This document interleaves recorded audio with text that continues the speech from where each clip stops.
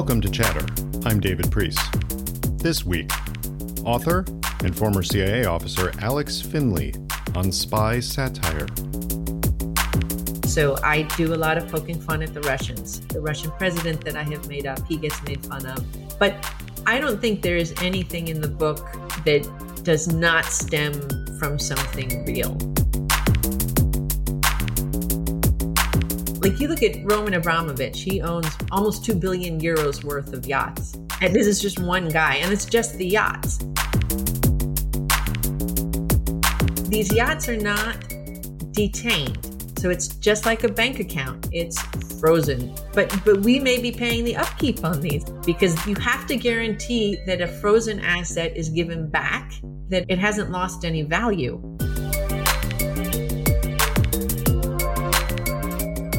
Alex Finley, welcome to Chatter. Thank you for having me. Hello, we're both here. I didn't know you were crashing. How did you get into this? We set up a channel directly to Europe for Alex to come in. Did you fly to Europe so that you could join this? I really wish I were in Barcelona with Alex. How is Barcelona treating you this week, Alex? Barcelona is great. It treats me very nicely every week. Oh.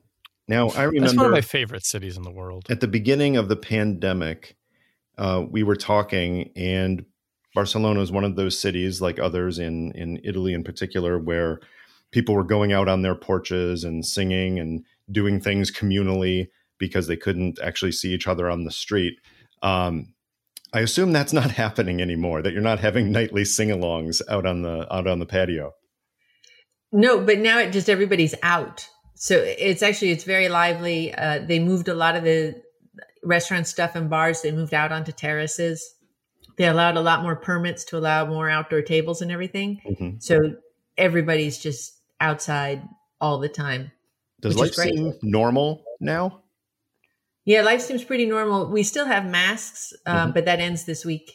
And they'll still have it on mass transport and some other places, but otherwise, after this, you can go in a store without a mask. But up until now, we still have it. And people follow the rules. It's not political. People just like, oh, this helps stop the disease? Great. We'll do this. Impossible. It's very weird. What a concept. Well, thank you for joining us. We want to talk about several things, but first, just to lay the foundation for our listeners who somehow aren't familiar with you from Twitter or national television or various outlets where you've published your writing. You worked in the Directorate of Operations. And was it the Directorate of Operations or was it the National Clandestine Service at the time? It was the Directorate of Operations when I joined, and then like a week later or something ridiculous, it changed to the National Clandestine Service. And it just recently, in 2000, I don't even know. A couple of years ago, it went back to the DO. So if you saved that old mug, you could just pull it out of the desk drawer and it was useful again. That was an old joke when I was there, that there were all these individual offices, operational offices, analytic offices that had their acronyms, right? And there's only, I'm not going to do the math, but there's only so many permutations of the letters in the English alphabet. And when you have a bureaucracy the size of the agency and the intelligence community more widely, the acronyms will come up again in one fashion or another. And they said, always hold on to your mug because you may transfer to a new office. It gets renamed. You don't have to get a new mug. That can save you literally dollars. This is true. But now I want to know, do they save the software coding? Because they redid all the coding, right? Everything that had been DO went to NCS and then it went back. So all that coding had to be changed. Well, that sounds like a new novel. Like what could go wrong? It's like Y2K, but boring. Exactly. I'm sure that'll really sell. Were you there when they did the reorg and everything became centers? No, I was gone by that point. Oof. And that's when the acronyms got crazy. Yeah, those acronyms, because they're super long, right? Yeah, they're very long. Like the Europe and Eurasia Mission Center, like the EEMC. No, this is not roll off the tongue. You need a very large mug to fit all of the letters. My understanding is that, in fact, the reorganization or the modernization effort, as it was called, was a direct result of Alex and I leaving the agency. They decided that really, what more can we do with the old structure without these two? So let's just start the whole thing over. That's just what I've heard. I heard the same. Yeah. I think I can confirm. That's two sources. Two sources is corroboration. People familiar with the matter say. Alex, you did operational work. Describe the types of people, the types of job categories, if you will, that are involved in types of people. Do you really want me to? No. I don't want personality profiles of the people you worked with, because some of them were not good people. But I do want to know the types of jobs that are involved in operational work, because I think everybody thinks about the case officer, or the operations officer who's out in the field recruiting spies, meeting with assets, things like that. But there are other roles involved to make operational work actually effective and sometimes efficient. So what are those roles, and kind of how did you fit into that picture? I like that you say the sometimes efficient, because sometimes they make it inefficient. Yes. So the case officer, all of these names have changed now that you have the mission centers. But when I was there, a case officer is what most people would think of when they think of a spy at the CIA. That was the person who goes out in the field, recruits sources, collects intelligence, and brings it back in. So sort of when you think of your very typical, what does a spy do? That is a case officer. But there are, of course, lots of people who help to make that happen. So my role was a reports officer. And so I was the bridge sort of between the analysts and the Directorate of Intelligence and the operators in the Directorate of Operations. So I would work with the analysts and with our other customers, as we called them, to say, what are the gaps in intelligence? What requirements do you have? What things do you need to know? And then I would turn back to our case officer side and say, okay, what sources do we have that can answer these questions? Or who do we have that we're developing that might be able to answer these questions? So that was one element of my job. Mm-hmm. Another element of it was a certain amount of validation of the information. Yeah. So when the intelligence is collected and comes in, then I would work with analysts and others to say, okay, is this plausible information? Does it seem right that a source would have access to this information? Does it corroborate anything else that we have already? Or is it totally inexplicable that this person would have access to this information? And so maybe it's not trustworthy information and there's other motivation behind it. I think that's an important point, is there's this mythology, even I think among some generally well-educated about espionage folks, that a source reports something and it goes to the president, right? There's no steps in between. The information comes in, and then you get these inane conversations in the public sphere about high confidence versus medium and low confidence and what that means. But that misses this whole process, right? The whole process by which sources and information are both vetted rigorously to determine, does this source have access to the kinds of things that she says she has access to? Does the information itself check out against other higher quality, more known information? And only through that process do you get to a point where a source may regularly have its information be treated as high confidence information. Yes, exactly. And as you know, coming from the analytical side, there is a difference between raw intelligence and finished intelligence. Mm-hmm. So on our side, we were working in the operational side, we're working with the raw intelligence. This is what you collect out of the field and it comes in. But it may be a total lie. It may be totally made up. We don't know. Or maybe we think that we know, but we need to sort of figure that out. And so you're looking at the motivation of the source. And again, the access that source has to that information. Did they hear it firsthand, secondhand, thirdhand? Was it a rumor they picked up in a bar? What is it? Where does this information come from? But then it goes through this whole process, exactly as you said, to become finished intelligence, which is what the analysts do. And the analysts are putting it together with information that they're picking up from all other types of sources. It may be from open sources or from other agencies that collect intelligence, and they put it all together. So what reaches the policymakers is that finished intelligence. And the problems come when it's the raw intelligence that policymakers start to pick up on. And we now have examples, unfortunately, of that leading to some pretty bad policy decisions. I've made the analogy many times to a lot of intelligence officers that being a journalist and being an intelligence officer is in many ways the same job. And it's interesting, the process that you're describing is a function that in a newsroom, an editor has to play, where the reporters, who are kind of like the case officers, are bringing in all this stuff from sources, but the editor has to kind of sit atop the process and really kind of, push you on like, well, how did you hear it?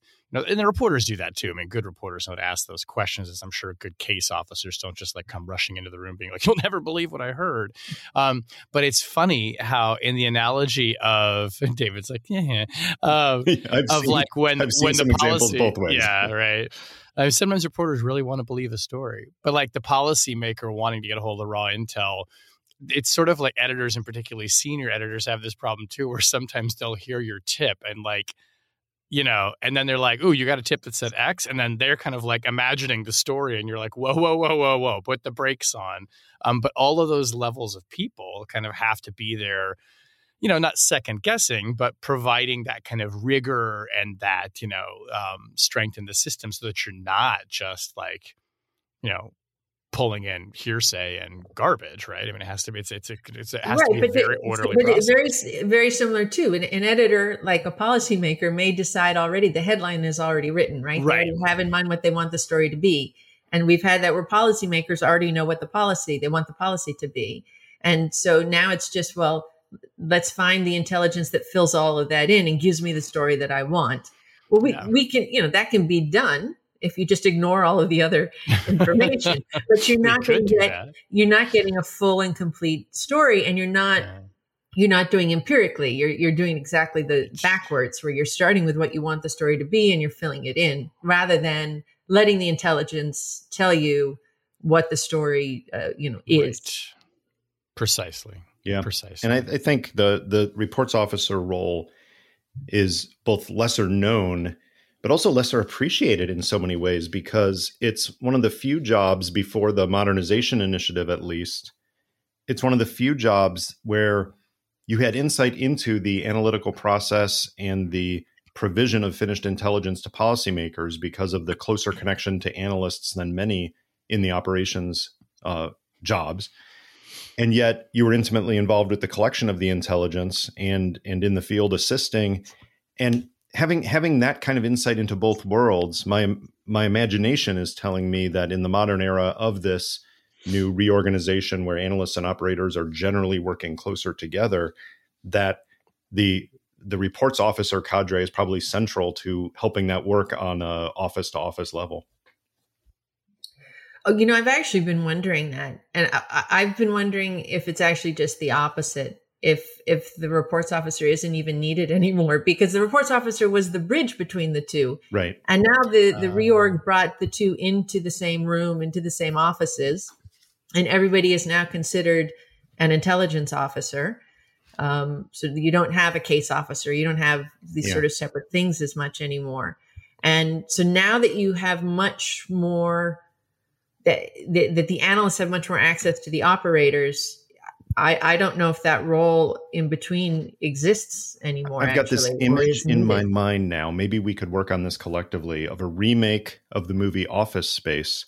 And when the Bobs come in, the management consultants, and they ask, "So what is it you do?" Well, I carry these requests from the customers to the engineers, and they can't. Well, maybe just bear with me here. Just maybe instead of the Bobs, we have John Brennan. And he puts in the reorganization and the modernization, and he sits down and talks to a reports officer and says, "Look, what is it you say you do? Why can't they just do that directly?" And hilarity ensues. What do you think? So that's actually kind of my first book, but we can get into that later. And it wouldn't be John Brennan sitting down with them; it would be McKinsey, right? So it would be the consultants hired consulting to help. company. It'd be Pete Buttigieg. Yeah. Oh, you know what? If the whole transportation secretary thing isn't working for him, he could go into acting. That would work. Well, he was a McKinsey consultant, wasn't he? Yeah. So I mean, it'd be more method for him, but not as hard as it is for others. So Alex, Gina Haspel was famously started out as a reports officer. So when she became director, were reports officers like one of us?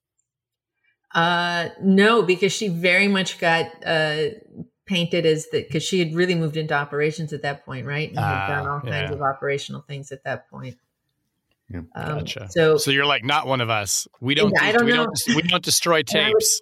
I was gone by that point, and I didn't keep up with so many of the reports people. But even when I was there, I was questioning my own role and the whether I was superfluous or not.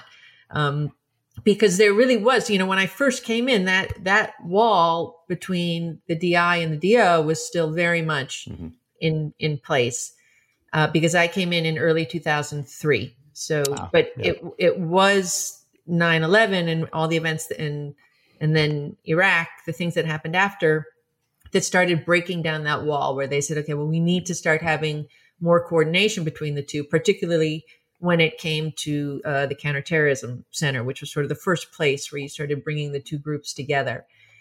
And so, as I was moving forward in my career, more and more we had, anyway, the analysts and the operators talking directly. And I was just kind of, sitting in the room. I mean, I hope I had things to add, but once the analysts got access to operational information, there wasn't a whole lot of need, I don't think, for people in my role. So that's why I wonder now with the mission centers if that role even still exists. Yeah, there's still another divide that definitely still exists, though. I mean, we've talked about the analysis versus operations frame, but there's also the field versus headquarters frame.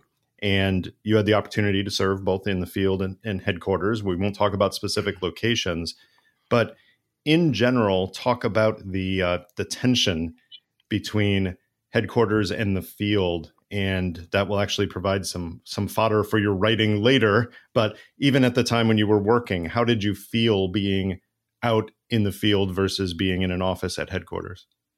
Everybody at headquarters loves everyone in the field, and everyone in the field loves everyone at headquarters. Now we know you didn't actually work there. No, there was when I was there. There was a very strange dynamic between headquarters and field, because the people in the field very much see themselves as being on the front line. They are the one taking the risks. They are running people who are running sources who are taking incredible risks. They need to move at the speed of those operations. And they feel like they're the ones who are out there really putting it on the line. And then they have to sort of ask permission from Washington to do things. Well, Washington, or the headquarters, feels like, well, we are the managers of all of this. We give you the money, and therefore, and we have legal. we have all of the legal people here telling us what you can and cannot do. So we're going to put reins on certain things that you're trying to do. And as even before Brennan's reorg, there were some changes. Like when we became the DO, became the NCS, there were a number of changes internally that happened. And one of the things that we started to see in those years was a centralization of decision making. And so more and more, I think, under Director Hayden, decisions were being made much more back in Washington. And we used to joke and call it ops by committee. So you just had everybody in Washington had to sort of weigh in before a decision could be made and before somebody in the field could actually go and take an action. And it started to be a little bit too much. And then adding to this dynamic was after 2003, well, whatever year it was, but George Bush said, well, we need to increase the number of personnel at CIA. So there was a huge influx of young, brand new officers who came in. And so now you had all these extra people who wanted to participate. And so they sort of wrote themselves into the process of running the operations. So everybody, even if they only tangentially were related to any operation, they would find a reason that they needed to weigh in, because nobody wants to be superfluous. And so you had lines of people that now needed to coordinate on a cable or needed to, give their take on an operation before something could actually happen. And it got very frustrating. I think earlier, especially I would hear from officers who were there before all of this, when you were just kind of let loose in the field. The COS would make the decisions out in the field and things moved a lot faster. And this, because you had sort of instant communications with headquarters and all of the rest, headquarters really felt, okay, we now have the right to sort of be involved in every detail of what you're doing. Just as a quotidian matter, there's a time difference. So what happens if you need an answer now and it's 3:00 in the morning in Langley? I mean, do you have to wake up the boss, or is somebody empowered to be the overnight mother in the Mother May I game? That depends. I mean, there are some situations where that is the case. That there are certain alerts that you can put on a cable, for example, that would ring somebody who's on call or something, so that immediate decisions can be made. Yeah. But this was more for sort of day-to-day running of operations. Yeah. And, even just, I would like to make a phone call. Okay, well, we're going to have to coordinate this among 32 people back at Washington before we give you permission to do that. Wow. Yeah, newsrooms are not like that, thankfully. At least the good ones. Yeah. So, Alex, more recently, you've done something as just private citizen, former government employee, Alex, that is a step that is not typical for a former officer. You see what I did there? That was clever. Typical. That was very clever. Yeah. I'm guessing that some of our listeners know you because they've seen you on MSNBC or CNN or somewhere talking about yachts, specifically yachts owned by ridiculously, galactically wealthy Russians. Talk about how you started watching big boats and how that turned into something that has made you somewhat of an expert on a rather esoteric topic. My weird obsession with yachts. So this is it. It's actually not a weird obsession with yachts. This isn't like my holidays were spent yacht watching. So I had been researching, okay, let me go even farther back. I had covered the Russia investigation into election interference in the United States. And given my background as an intelligence officer and my former self as a journalist, I was very well positioned to sort of explain to a general audience why what the Russians were doing actually were intelligence operations, and why this was a national security issue and not a political issue. And as I covered that and learned more about what the Russians were doing and how it worked, I learned a lot about Russian influence operations. And I got really, really frustrated with the focus of it always being on the United States, at least within the American public debate. So I also learned a lot about what was going on in Europe, because the Russians were running very similar influence operations in Europe. And through all of this, you, of course, come across the oligarchs. And so I started learning a lot about the role of the oligarchs in supporting Putin and their role helping in his destabilization efforts. And of course, then if you're going to look at oligarchs, now you have to look at yachts, because if you're an oligarch, you have to have a yacht, because they are very status conscious, and all of the oligarchs have yachts. On top of that, I live in Barcelona, which has one of the biggest shipyards in Europe and is made expressly to attract these mega yachts.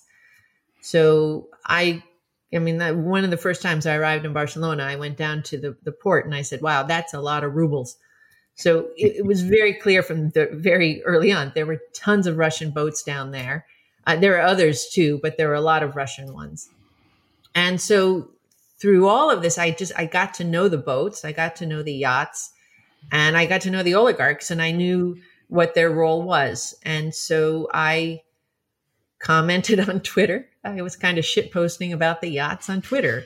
Mm-hmm. And as it became clear to me that this war was going to start, it also was clear to me that the logical next step would be sanctions on the oligarchs, because within sort of the national security and intelligence community, even among us formers, that was very clearly the next step in all of this.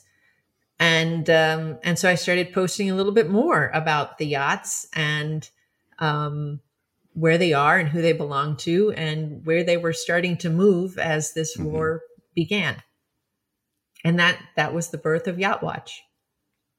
And I have to say, it has actually played into the public understanding of the international financial implications of a lot of the current crisis, because it's something that's tangible. It's not something that's reachable for the vast majority of human population, but it's something that is visible and fun and attractive to talk about, as opposed to different financial instruments run through offshore companies. That you lose most people that way. You don't lose people when you're talking about, this beautiful big ass yacht that has all kinds of crazy accoutrement, right? So you write in your new book about one of these yachts. It's a fictional one, but I think only barely.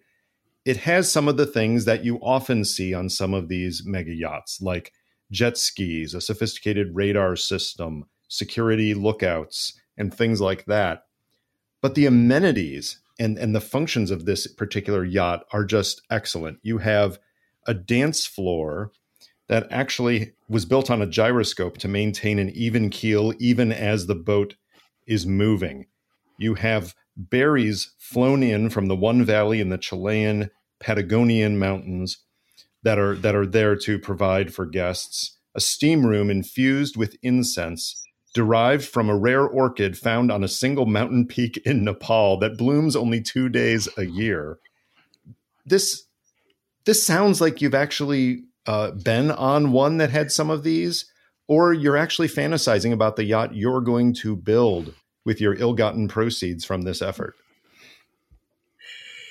Like I said, I did quite a bit of research on these, and these guys live. It's insanely extravagant, right? Mm-hmm. And like you said, for me, that's why the yachts are so interesting, is because it is this visualization, something we can actually grasp and understand. This is a $600 million piece of equipment. And this is only one yacht that this guy owns. So like you look at Roman Abramovich, he owns almost 2 billion euros worth of yachts. It's crazy. That's nuts. And this is just one guy, and it's just the yachts.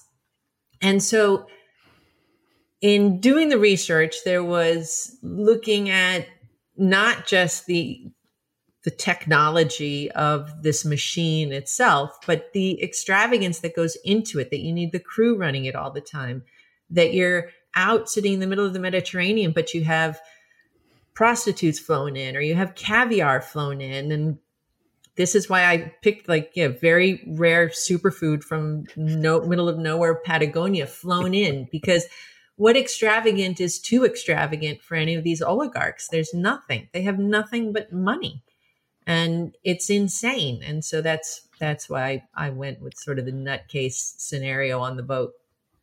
How much are they up on each other's yachtness? I mean, does Roman Abramovich keep up with what Barry's Oleg Deripaska is flying in and always trying to one up him? I mean, it seems to me like, as you said, this is a status symbol, and clearly this is, competition, and it's a measuring contest among the boys, as we might say. Yes. And I allude to that in my book. So I won't, should I say the name of the yacht?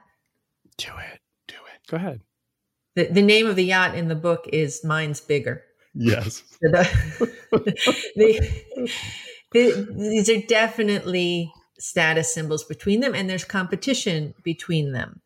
And Abramovich wanted the longest yacht, and then somebody else built a yacht that was bigger, so he built another yacht. And now the U.S. government has many of these yachts, not the owners of them, but at least the temporary stewards. A little bit, but we may be paying the upkeep on these. This is what I was going to ask you. Right. So that's the problem, is these yachts are not detained. They're not seized. Excuse me. They're frozen. There's not forfeiture. So it's just like a bank account. It's frozen. We do not have the right to touch it, to use it for anything else, but they don't either. But you have to guarantee that a frozen asset is given back. In the case that you have to give it back, that it hasn't lost any value. Because then if they're found not guilty in whatever criminal proceeding we may ever successfully bring against them, if they're found not guilty in that criminal proceeding and they get access once again to their assets, if it has lost value, they can then countersue the government to say, well, my assets lost value because of your actions. So you got to kind of like keep it up.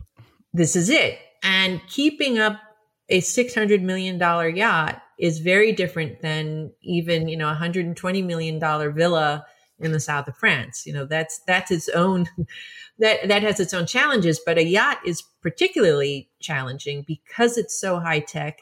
You have so few people who know how to take care of it. And it's sitting in corrosive salt water.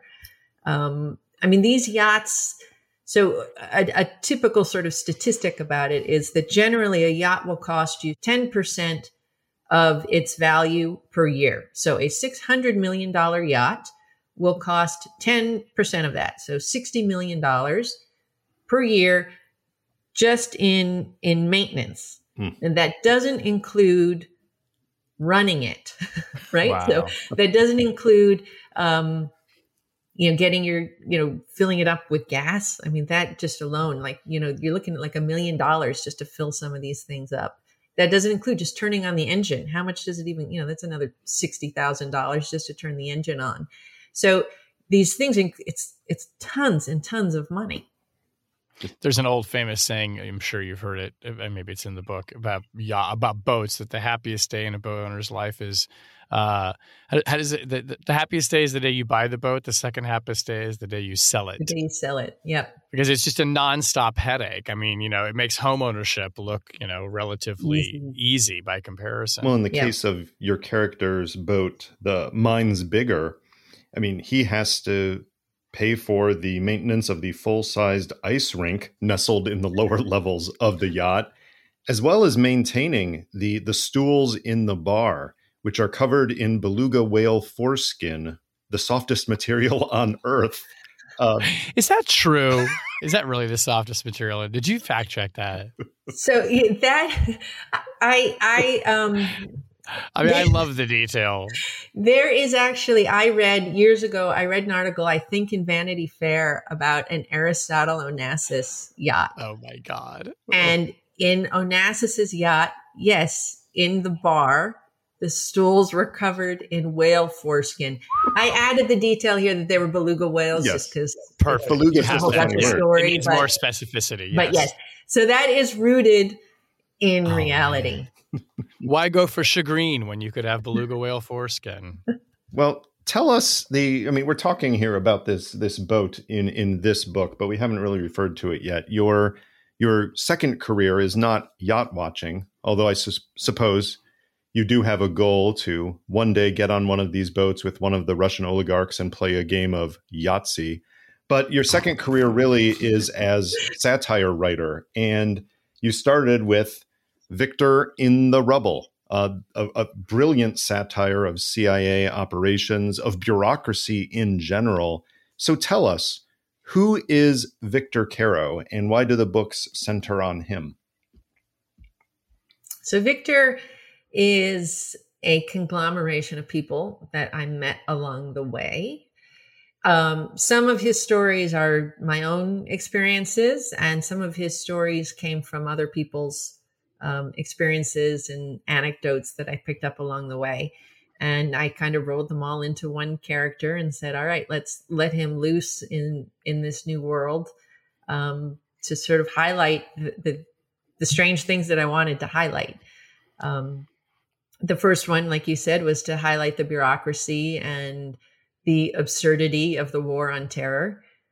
And I've said a gazillion times before, but so for me, Victor in the Rubble was very much a catharsis, dealing with what my role was in the war on terror, and dealing with what I saw so many people around me going through, and sort of how, I mean, I think, we're still seeing now, people were sort of torn apart by this war in more ways than we've even come to terms with even now, and the absurdity of it. And so my way of dealing with all of that was to write that book. And what I found after I published it, because publishing it was a total leap of faith, I had no author platform. I was not known, I was doing this sort of out of nowhere.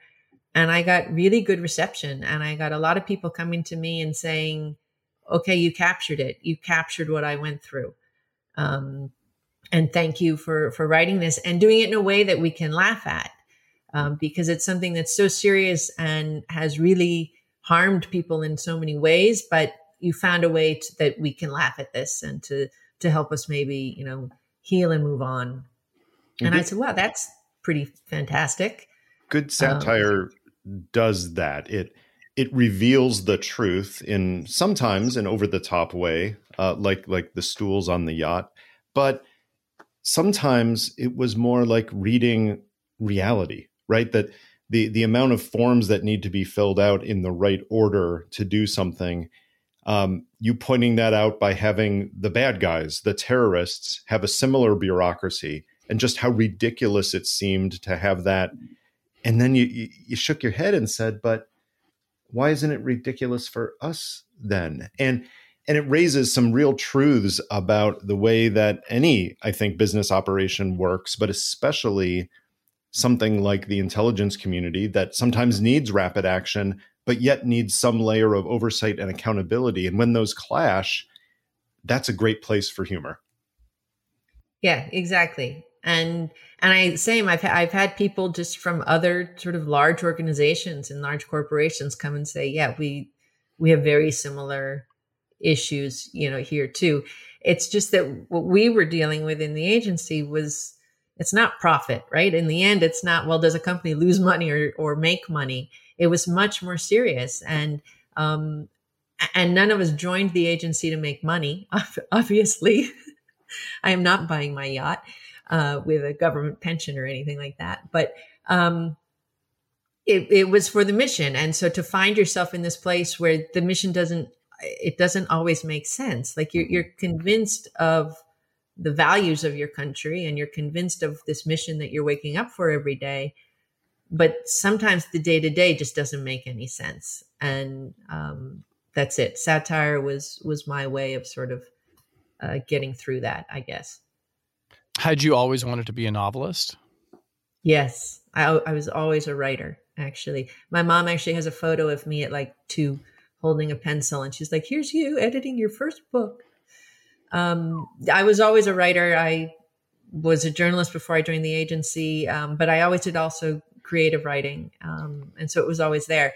And that was sort of a part of me that I stuck in a box actually for the years that I was working for the agency, because that creativity just often doesn't fit in that world.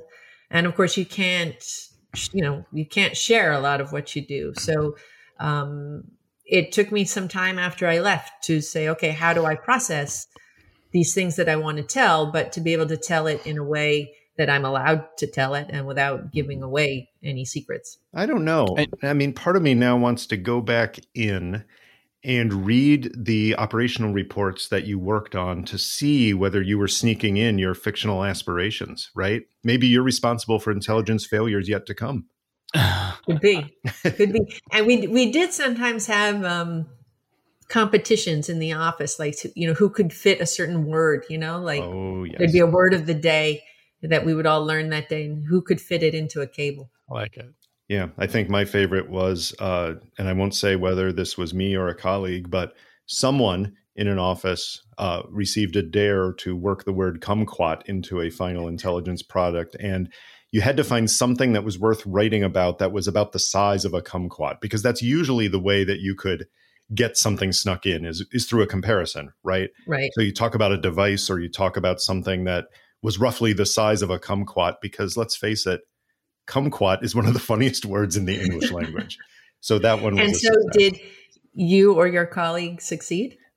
Success was had. I will put it in the passive voice. Okay. Very rarely was success not had, because the managers reviewing products were often first of all, so focused on the substance and the structure of the piece that, precise words sometimes wouldn't get the scrutiny in that sense. But secondly, there are so many layers of review that even if it got put out, you might be able to sneak it back in at a subsequent layer of review. So I'm not going to say that this was every product. I'm not going to say that this was every day, but you're right. This was a frequent game that was played to see how could you still keep the message exactly the same, but sneak in that word that somebody just happened to mention today, like beluga whale. Yeah, sure. One might say beluga whale foreskin. The first book. Sorry, go ahead. The first book, Victor in the Rubble. Rubble is a reference to Rubblestan, which is your country in which this takes place, so that you don't find yourself banned from any Middle Eastern or African countries.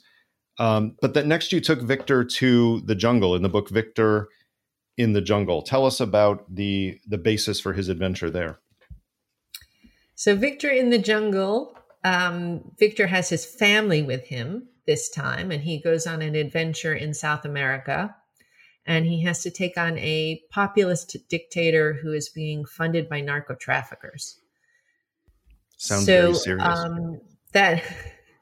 That also ripped from the headlines. I took some real life scenarios of some countries and situations in South America and kind of mixed them all together. But definitely got some inspiration from Hugo Chavez and Nicolas Maduro, for example. Mm-hmm. But that one, after dealing with sort of the whiplash and crises that we had all dealt with in the War on Terror, I decided Victor in the Jungle was a great time to talk about the fun of working in the agency. And so it's much more about the adventure and how much fun you can have if you really have a great team together, because there are those moments when you have all the right people in the right place and everything just magically falls into place and great things happen, and it's super fun and it's super fulfilling. And I said, okay, so I kind of trashed the agency a little bit in the first book, so maybe this one will be to show, look, there actually are really great things about it and things that I really loved about it. And I wouldn't give up those adventures that I had. The other part of Victor in the Jungle is that, like I said, he has his family. Mm-hmm. And so part of what I wanted to highlight was that the families actually very much play a role when intelligence officers go overseas, not just intelligence officers, foreign service officers, any of our sort of U.S. government employees who go overseas, because they give up careers. You have kids growing up in strange places, sometimes living in compounds where, you're in an unsafe place and the kid just goes from one compound to another compound. But everybody sort of has to play a role in order for it to work. And so in Victor in the Jungle, in fact, Victor's wife, Vanessa, ends up playing a very integral role in the entire mission. And then everybody has fun because it's just an adventure and it's super fun. And you carry that family theme forward in your brand new book, Victor in Trouble, which is just out. I won't give away any secrets, but the family plays a key role here too.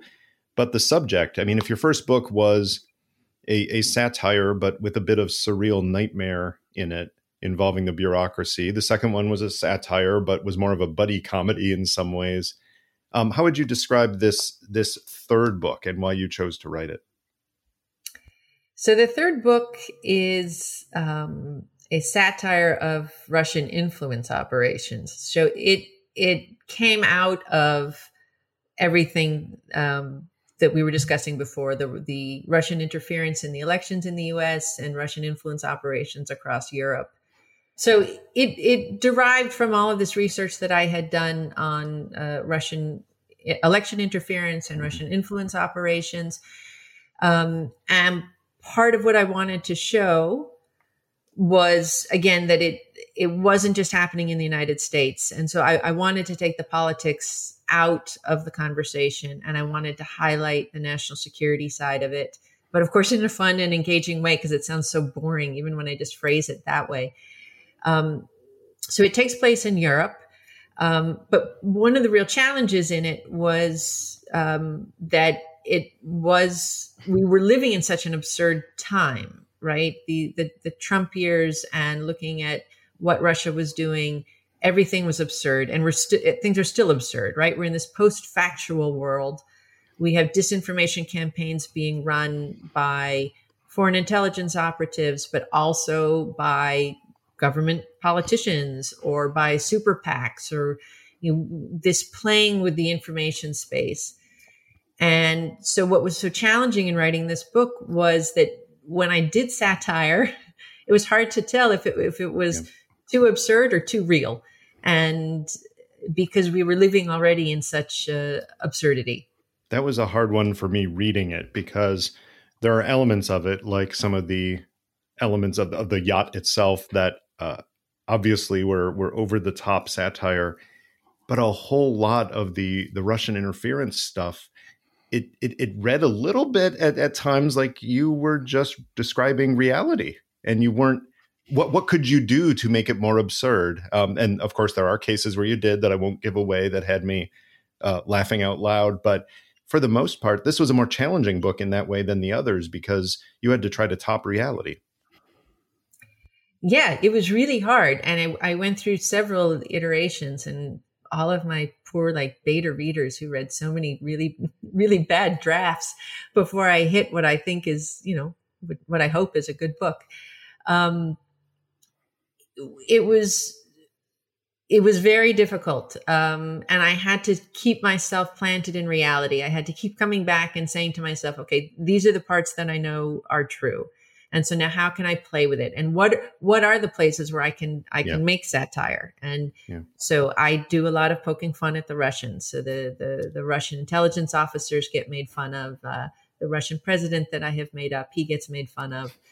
But I don't think there is anything in the book that does not stem from something real. Mm-hmm. I think almost everything in the book comes from a real scenario, something that really actually happened, that we know happened, but then I play and twist it a little bit just to fit in with the story.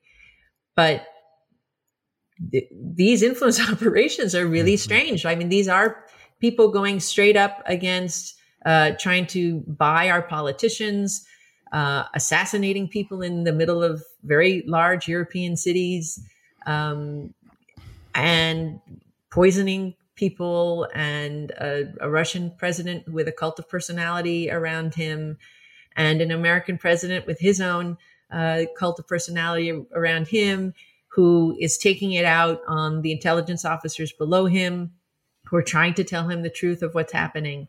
And so all of this is a scenario that we know. And so the question was, how do I put this into a story that is going to be entertaining, but is going to highlight this issue, which I want to highlight, which is this isn't about the American president. This isn't about what's any politics that are happening in the United States. This is about national security.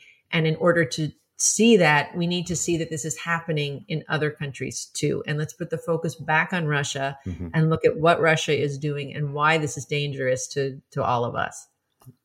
When you started writing, spy novels, and tell me if you don't think of them as spy novels, because that's a genre. And obviously there's kind of, there are dominant examples in the genre that loom very large, whether it's like, John le Carré or Charles McCarry. Did you have a genre in mind that you were aiming for, or did you try to resist doing something that, mimicked or kind of echoed other spy novels? Or did you just say, I'm just doing satire and it just happens to be about intelligence officers?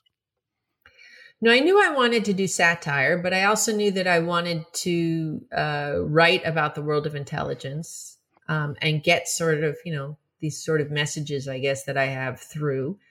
But I never thought, or even now think of myself sort of as like a spy thriller writer, like Le Carré or a Tom Clancy or something like that, because it is satire. Right. But the idea behind it is to highlight a truth. And it's part of why John Le Carré is a separate issue, because he does a decent job. But so many spy writers and spy movies and all of these things, this isn't the real world. Like Right. It's fun and it's entertaining and we can get into it for different reasons, but that wasn't what I wanted to do. I wanted to sort of explain, what is this really like on the inside? And even though it's satire, I've had plenty of people come to me who are from the inside and who know, and have said to me, this is actually more real than many other things that I've read or seen. And that's sometimes disappointing to people on the outside, because they want us to all be Jason Bourne or James Bond or something like that. But in reality, we have families, we sit at desks, we have bureaucracy, we have to fill things out, we have offsites with team building. There's all kinds of just real human beings in these organizations who do these things, and they're not infallible. And there is bureaucracy, but it's people getting up every day and sort of doing the best that they can, even when things are going against them. There's a really good Charles McCarry book called The Mirnick Dossier, which it is ostensibly, it is a book kind of about an intelligence operation, but the entire thing is told through documents. So the conceit is that this dossier has been presented to an intelligence oversight committee as a way of helping them understand, by reading memos and cables and reports from case officers and transcripts, how an intelligence operation unfolds. And it kind of has an element of intrigue, but it's very slow, it's very methodical, and it's just told through all these forms. And I think it's so interesting that, when writers like you try to get inside like the world that it's really like, the thing that people come away with is like, my God, it's a corporation, right? It is just layer after layer after layer after layer after person. But there is intrigue embedded within that, right? It's just that there's a whole lot of this other stuff that goes on that I think actually makes it far more relatable for the average person, even if it's often less exciting, because what they want is to see, Jason Bourne, rappelling off the skyscraper and, barging through a window. It's true. And I did not know that example that you just gave, but the very first, when I first started writing Victor in the Rubble, it mostly consisted of cables, actually. I was trying to tell the story back and forth with cables between different stations and headquarters. And then somebody was like, nobody wants to read cables all day. Like, let's give them a little bit more. And I realized, this isn't the right way to approach this. But it was not the best. I like McCarry. This is not his best executed book, but it's interesting. I want to ask another question on this before we move on. Well, first of all, I just want to note for people interested in this, if you want to know all those stories about members of the U.S. Congress traveling to Moscow and not knowing what they were doing while there, you will want to read Victor in Trouble, because there are some very enlightening scenes, I should say, about exactly what was happening. But without giving anything away, there is the end of an arc for Victor in this book in one way. And I'm wondering whether you think you're done writing about him, whether his story is done in your mind, or if you have other ideas in mind that would also involve this character that people have grown to love. Look, even James Bond came back from retirement at one point, but three is good, and I love Victor. He's a great character. I agree. But I've actually started writing my fourth novel, which is not a Victor novel. It has different characters in it, but as they say never.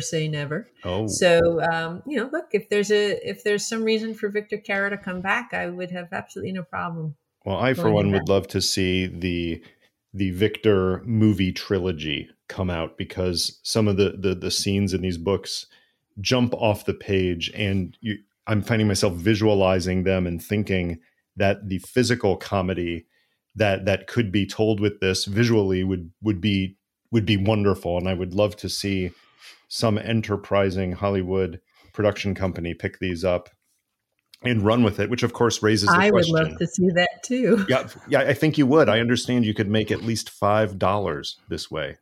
Something like that. That's nice. Just a picture on the back of a yacht. That's all I'm asking for. That's right. Who would play Victor Caro? Who is your Hollywood actor or enterprising Washington Post reporter who would play this stunning character?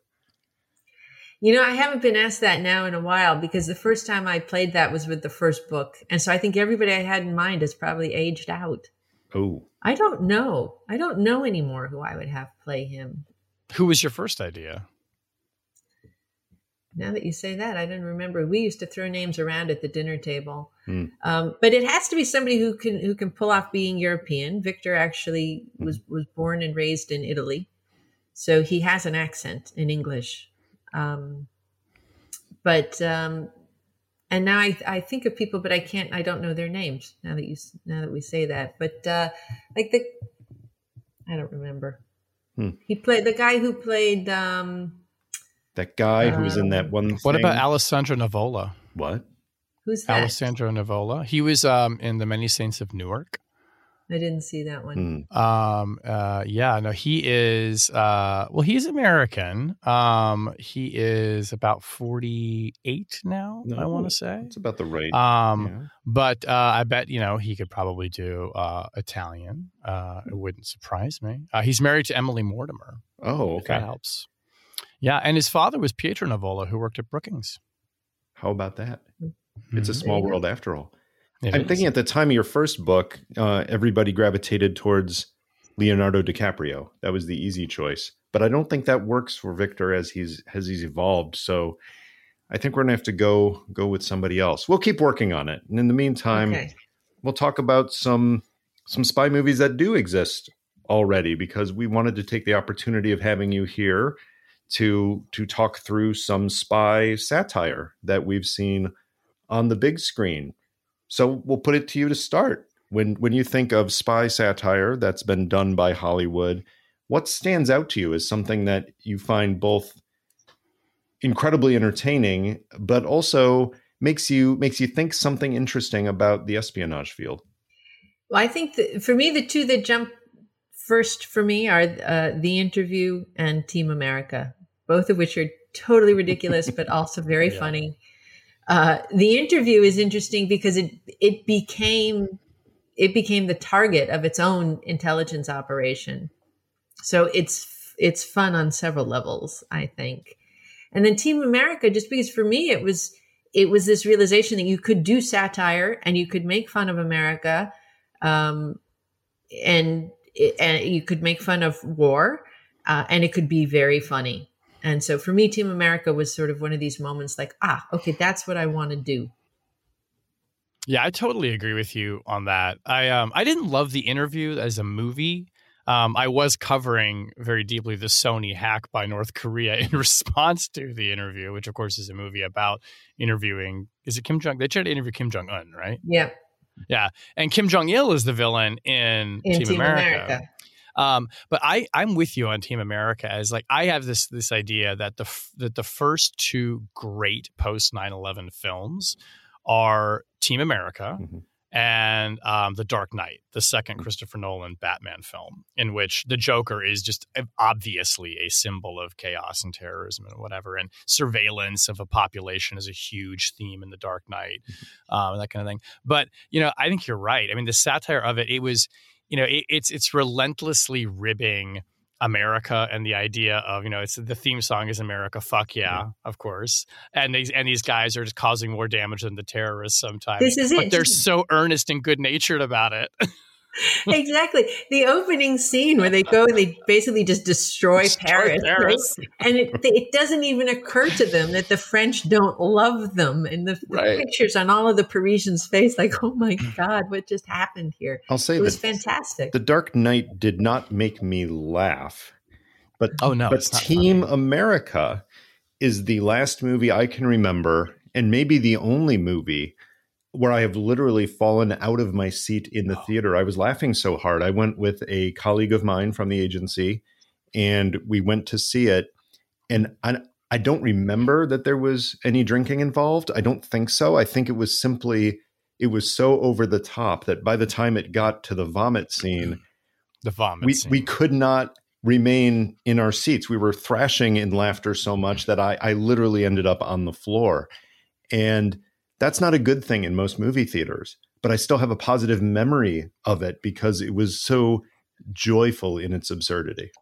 There's I think that there is a director's cut version. Well, there are two versions of Team America. One is that has everything that's in the film, but the other one is the one that also includes the sex scene. Do you guys know about? I mean, yes. And like, this is not quite a family podcast, but it's not that kind of podcast, so we don't have to go all the way there. But it is just like one of the things I love about Trey Parker and Matt Stone's humor is it just doesn't stop. Mm-hmm. So the sex scene goes from silly to ridiculous to graphic to revolting. And you're just like, where else are they going to go? And there's just something about... Every time they reach every time you think you're at the end, they're like, no, we're going to push it further. We're going to go one more. They're going to keep going. There's another story I heard about that movie, and I don't know if this is true, but whatever, we'll pretend it's true. That when they could, isn't it like the puppets they were trying to do basically a send up. Was it Thunderbirds? Is the old 70s show that had puppets that were like military spy intrigue. There's an old puppet show from the 70s that wasn't satire, and that was one of their inspirations. And the story I heard is when they got the puppets back, they were so realistic that they were creepy. Ooh. And so they had the puppet makers remake them to be like a little less human. Like it was in that uncanny valley point where it's like, oh, this is too weird. But the puppets are half the fun of it. It's hilarious. There's these ridiculous puppets that you couldn't, have weird expressions and strange movements. You couldn't do it live action because that was that was part of the, well, first of all, you couldn't, I think, for ethical and legal reasons. But I think that was part of what made it work is you got over that absurdity cliff and then you could get to the reality. But there was really, in my memory, nothing else quite like it. I mean, my early exposure to spy satire were probably like everybody else's, which is, James Bond. Some of the movies more explicitly than others are satire, but I grew up and the James Bond movies that were coming out were Roger Moore movies, and he was clearly winking at the camera while he was doing this, and the writing and many of them helped him here. But it wasn't, I guess that was still seen as a legitimate franchise, and people still treated it as, oh, this is a real action movie. So it wasn't until Spies Like Us came out that I really identified, oh, this is what a true send-up of intelligence really looks like. And that movie, I just think is a fascinating slice of, the Cold War, of intelligence, of the Saturday Night Live feeling to it. It was just wonderful. And correct me if I'm wrong, but in that movie, which of course is Dan Aykroyd and Chevy Chase, is Chevy Chase working in the CIA already, or is he at the State Department? But he's working in an office, and he's a total fuck up, and just like it's a bureaucracy, and he's taking a test to get into like either the CIA or into some elite status. And of course, he cheats wildly on the test, and that's how they isolate him as this. I'm pretty sure he's State Department, and he's this diplomatic family. That's my memory. That's of it. Right. But they both cheat, right? And to me, that was such a Dan Aykroyd helps him. Yeah, he falls into Dan Aykroyd's the goody, but he gets pulled in by Chevy Chase as the bad influence. Yeah, but in a way, it's a very funny scene because they're using like their own sort of spy gadgets to be able to cheat. Yep. Yeah, he has like the fake arm, and he has the answers rolled up, and he's like, he's pulling it out. Yeah, and he pulls it out of his mouth at one point. He pulls out like a paper tape that has the answers. And he keeps like keeps going to Dan Aykroyd going like trying to get him to give him the answer. And interesting, and then the proctor in the test who like pushes a button and the cameras come on. The proctor in that test, Frank Oz.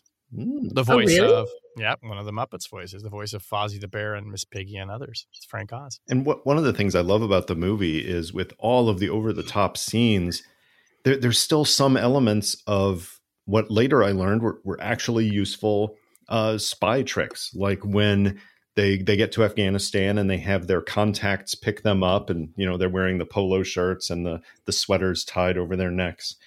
And suddenly Dan Aykroyd's character, sees the watch on one of the contacts and immediately gets Chevy Chase out of the car, says, "These guys are not our legitimate contacts.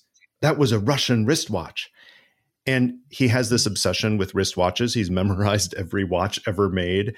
But it was the power of observation that got me, is he just he knew enough to look, and that set them, of course, on a different path in Afghanistan. So even in all the absurdity, there were some true elements of observation there. And the nuclear panic. I mean, the plot of the movie, centers around nuclear weapons, and Star Wars is kind of a theme in this, but I mean, this is where the movie ultimately builds to, without giving too much away, is this moment where they think World War III is about to start.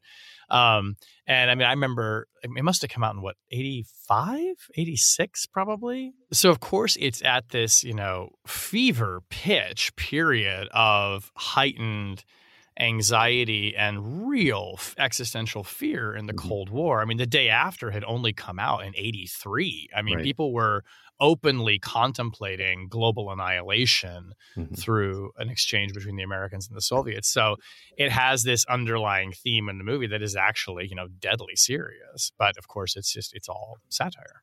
It was 1985. So it's right at that time, picking up on that, that feeling, right, from 82 to 85, that heightened, war scare ideas. We didn't know about Able Archer and all those things at the time. But War Games had come out. Yeah. You had a sling of those. Red Dawn was in that rough time frame as well. So you had a lot of that going on. But I think Spies Like Us, I mean, obviously it's in the title, so you couldn't miss the fact that it was supposed to be more about intelligence than some of these. But this is before the movies like, Austin Powers series and others had come out. So you didn't really have a lot of spy comedy, or if you did, they were just laughably bad and just about assassinations gone wrong. And they also did, cover, right? You learn the limits of cover in Spies Like Us. If you got to immediately change in what your story is and you can't back it up, everybody's just calling each other doctor.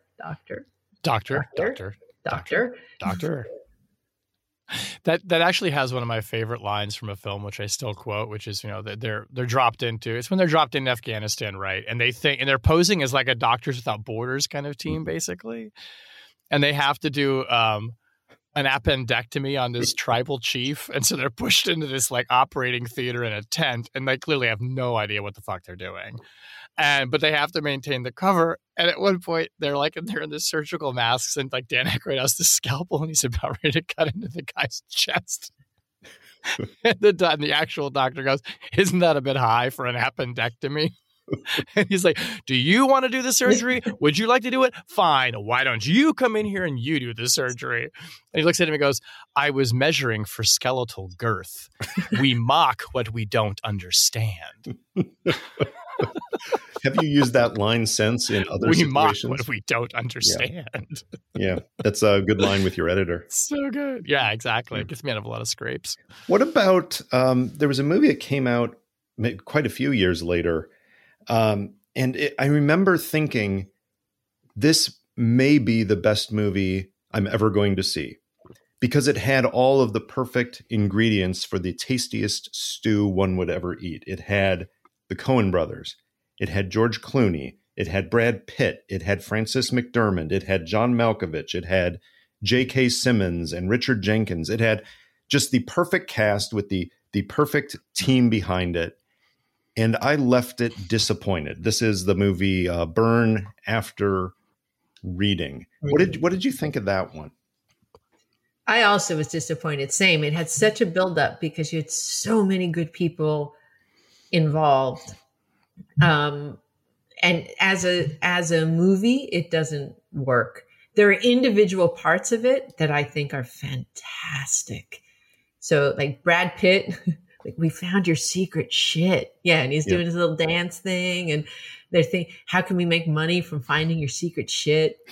And then like Malkovich, He's sort of this hoity-toity analyst, like I'm writing my memoirs. And he uses very erudite words and all of this. So there's some things in it that are absolutely fantastic. And then the closing scene of it, where J.K. Simmons is like, well, what did we learn here? And we realize nobody has learned anything in any of this, and it all just sort of gets packed away. There's a few key moments in it that are fantastic, but I agree with David. Like overall, as a whole, not a great film. Didn't live up to its potential. Shane, what did you think? I don't think it was a great film either, as evidenced by the fact that I can remember very little about it.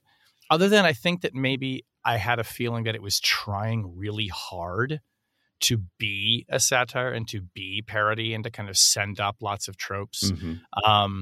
And it just kind of like, I mean, you're making me think it's a different kind of movie, but the movie that works much more, that also had a big cast and was this big kind of, production. It wasn't really a spy movie, but was Wag the Dog. Right. That to me, that was like, this is much more of like a satire that works and is more memorable. Obviously different plot and everything, but I don't remember.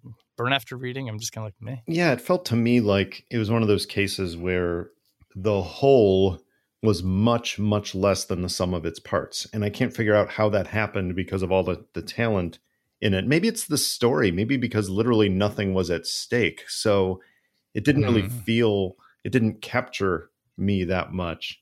But there was one bit of trivia with it that I remember, and I can't remember if it was IMDb or Wikipedia, but it was some prominent web source that when the movie came out, it stated, without sourcing, it just stated it as fact, that this movie was based on the 2005 book by former CIA Director Stansfield Turner called Burn Before Reading, which was not Turner's memoir. He had written that years before, but he wrote this other book, Burn Before Reading, which was essentially a brief history of presidents and intelligence. What challenges did each president face involving the use of secret intelligence?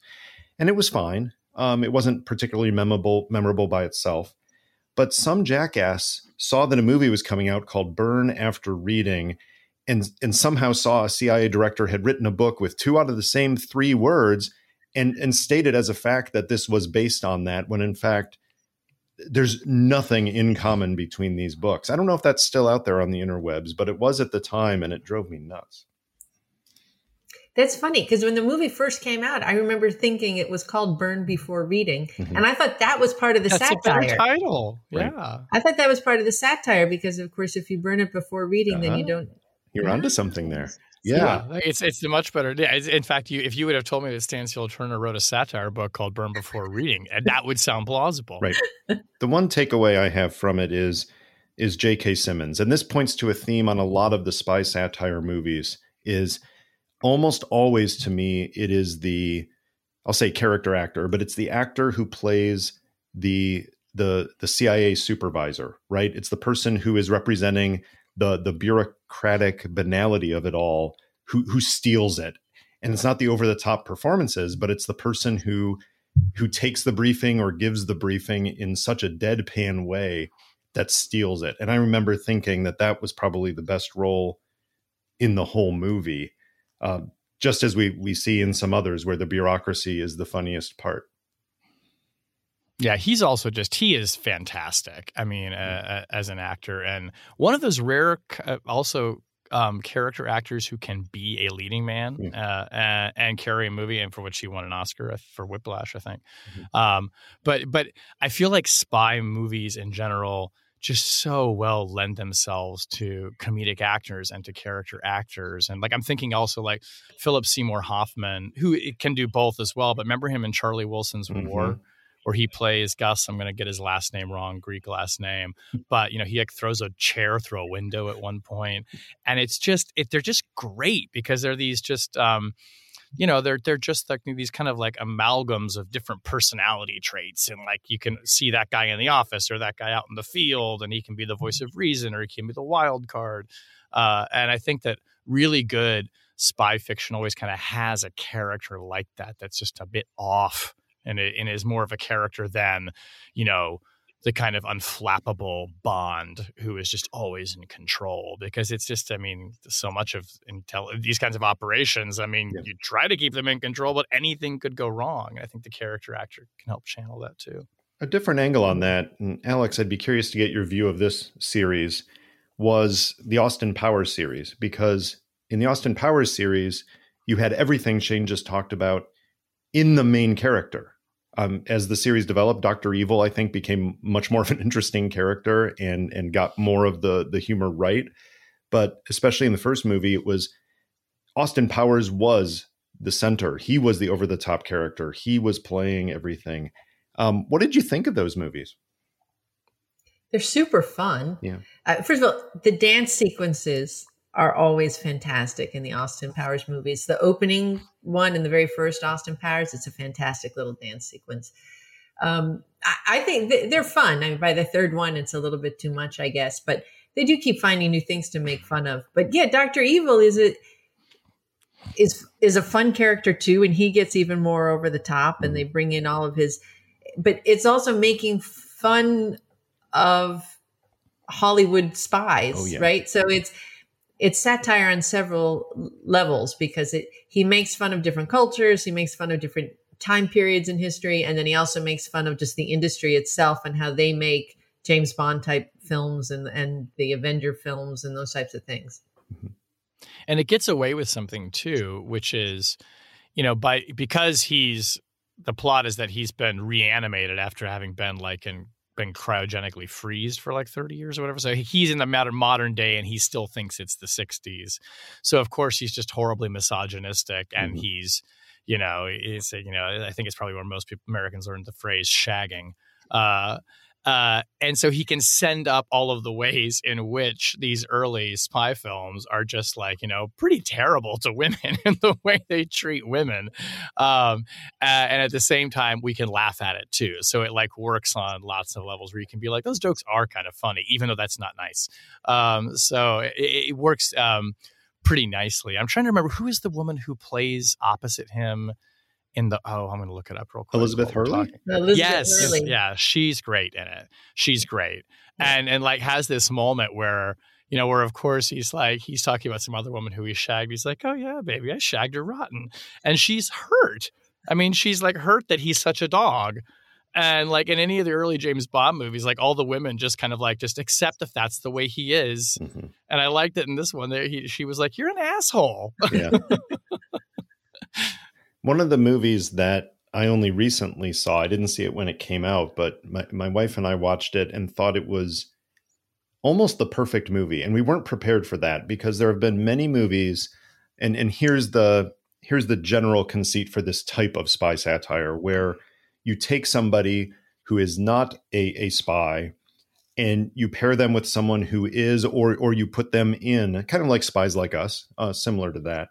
And I'm thinking movies like the horribly named Central Intelligence with The Rock and Kevin Hart, and they go on adventures and funny things happen, but generally they don't work for me. And then we saw Spy with Melissa McCarthy, and we absolutely adored it. Not only because it is the only movie of all these we've discussed that has used the word chatter within the first 8 or 10 minutes of the movie. Twice it used the word chatter.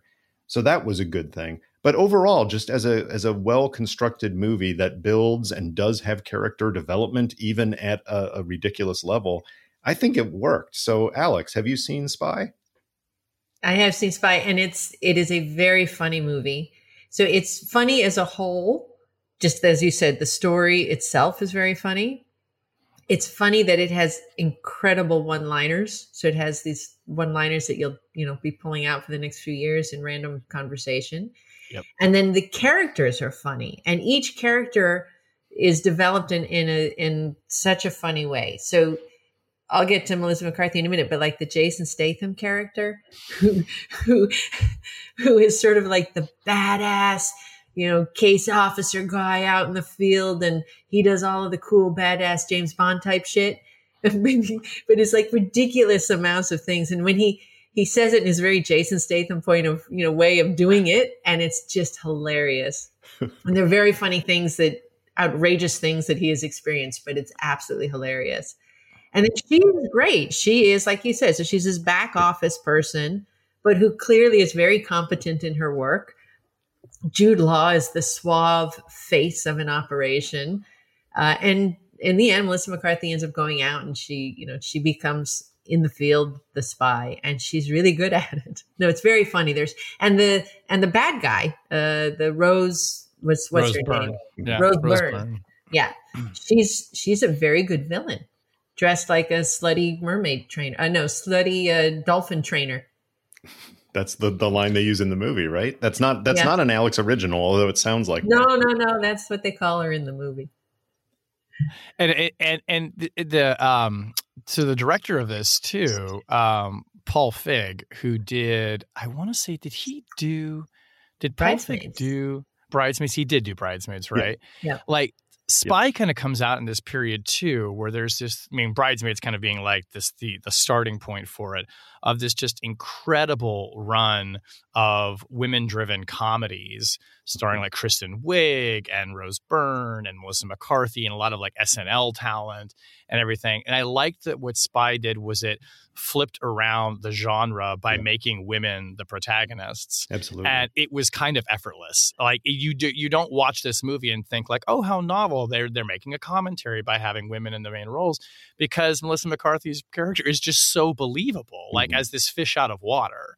And so it's kind of like this wonderful thing that it does. It's like a little bit subversive, where it's playing with the gender role, but it's not doing it in a way where that is the point of the movie. Yeah, and I thought that was just really smart. The only prominent men are the cartoon characters, the cardboard cutouts, right? The Jude Law character and the Jason Statham. Well, they're all character. kind of cartoonish. Yeah, but yeah. I don't think they don't really have any agency, if you will, because you have Melissa McCarthy, but then you have her best friend who ends up becoming her support officer. Yes, that's right. That's right. You have obviously Rose Byrne as the antagonist, but then I found one of the best characters in there, similar to the J.K. Simmons role, was Allison Janney, who from The West Wing. Janney. And she plays that bureaucrat, that manager who plays it straight and runs the meetings.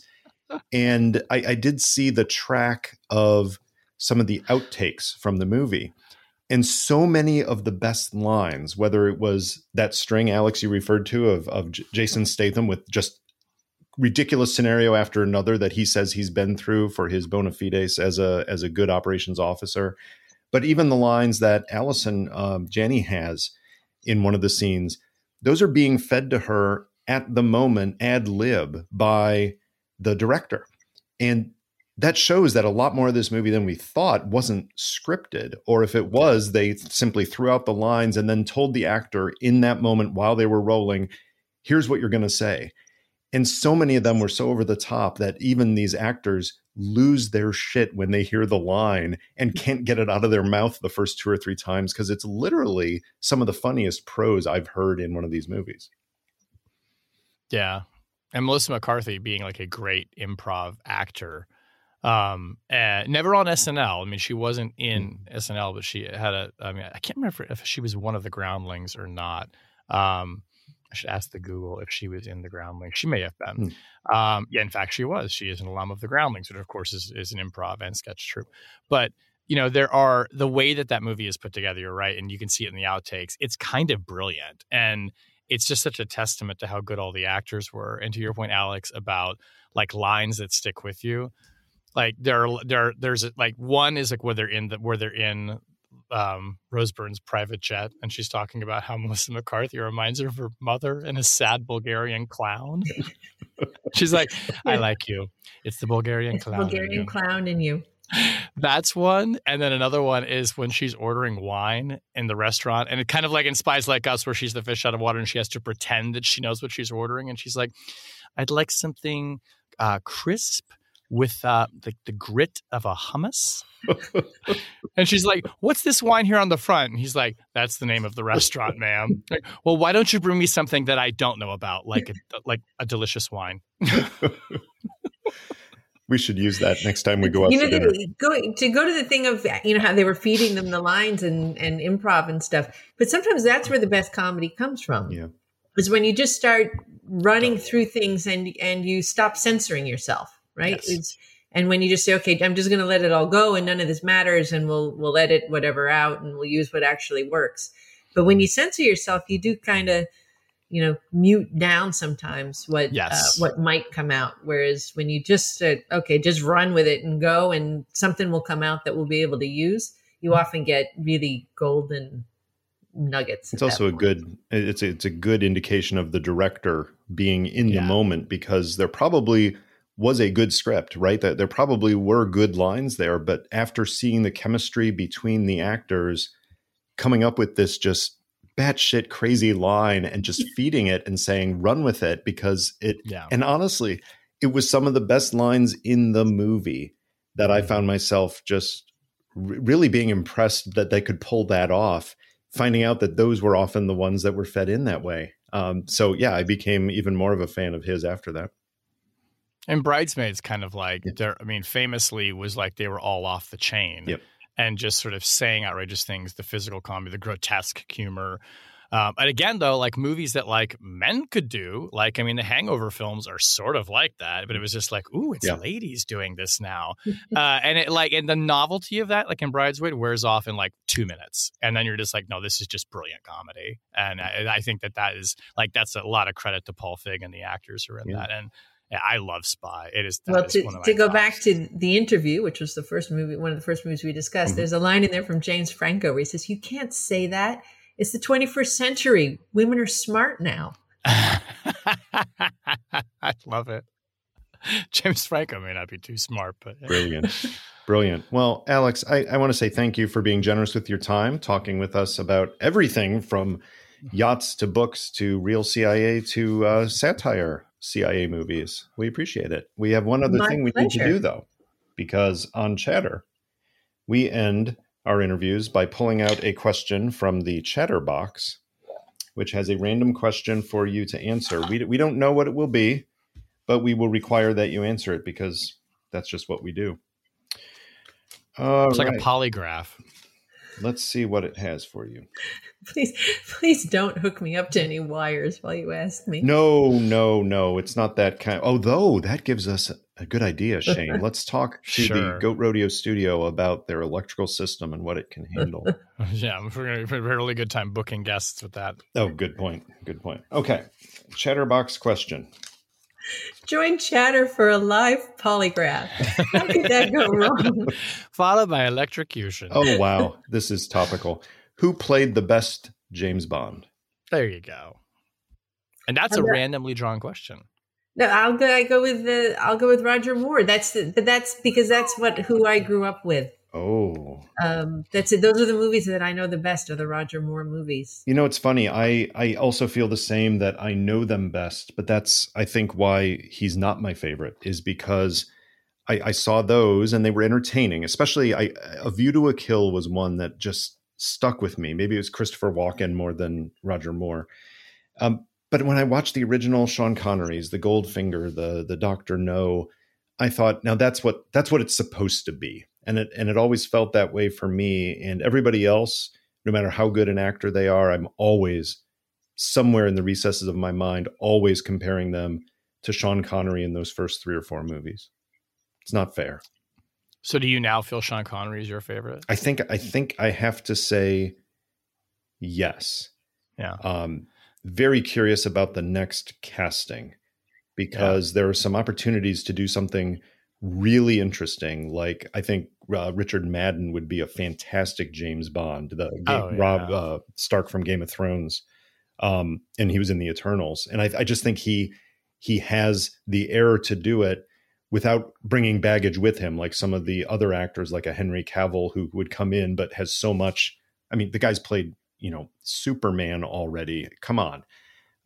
So I think it'll be interesting to see the direction they choose to go, and whether they choose to change James Bond by doing it, because James Bond has a particular character in history that involves him not evolving with the times. That's supposed to be part of the point. And if they change the character enough to get a very different actor in there, I think you kind of lose some of what makes Bond Bond. Where do you guys stand on the whole question of whether they should make Bond a woman, which has come up And they flirt with the idea a little bit in the new Bond movie, which I think the new Bond movie is a mess. But they introduce a new 00, and it's a woman. Right. But it's clear that's not 007, but like... Well, she is, though, right? She is 007 for a Oh, that's right, because she inherits the number. Yeah. I'm perfectly fine with a female 00 agent. And I think you could have a great series that does that. But that's not James Bond. It's not James Bond. They should branch off and give her own. This is one issue actually that I've had that Hollywood went through this period of like, well, now we'll make women in charge, but instead of giving them their own movies, they just remade old movies with women. So they did Ocean's 8. They did the new Ghostbusters with a women, female cast. But do Bridesmaids, do Spy, like just totally agree. Write new things for them. It doesn't have to be rehashing old stuff. Right. You lose both what made James Bond, I mean, even more so in the novels and in the movies, not a pleasant character, right? He was not a role model in so many ways. You lose that when you're trying to change it in that way, but you also honestly restrict the actor. You cast a woman to play James Bond, and you're right. You don't give them the opportunity to create their whole new arc. There's so much baggage that comes with it. So I would love to see a new 00 series that would be about different agents, maybe different time frames. Maybe you do give Idris Elba a 00 role, but it's not 007. And you still have the somewhat colonial heritage, somewhat racist heritage of James Bond. And you could actually play with that in today's era and do a lot more with the burden of that cultural history in the United Kingdom. And I just would hate to see them lose that by doing it in a very different way. As long as the Broccoli family is making that kind of money, I think 007 is going to be around. I think he's safe. I like Richard Madden, too, and he played a secret agent-ish in Bodyguard. Mm-hmm. Very good series. It would be nice. Alex, thanks again, and I hope everybody finds Victor in Trouble, your latest satire novel, and enjoys laughing out loud when they read it. Thank you. Thanks for Alex. Having me on. Bye. This is fun.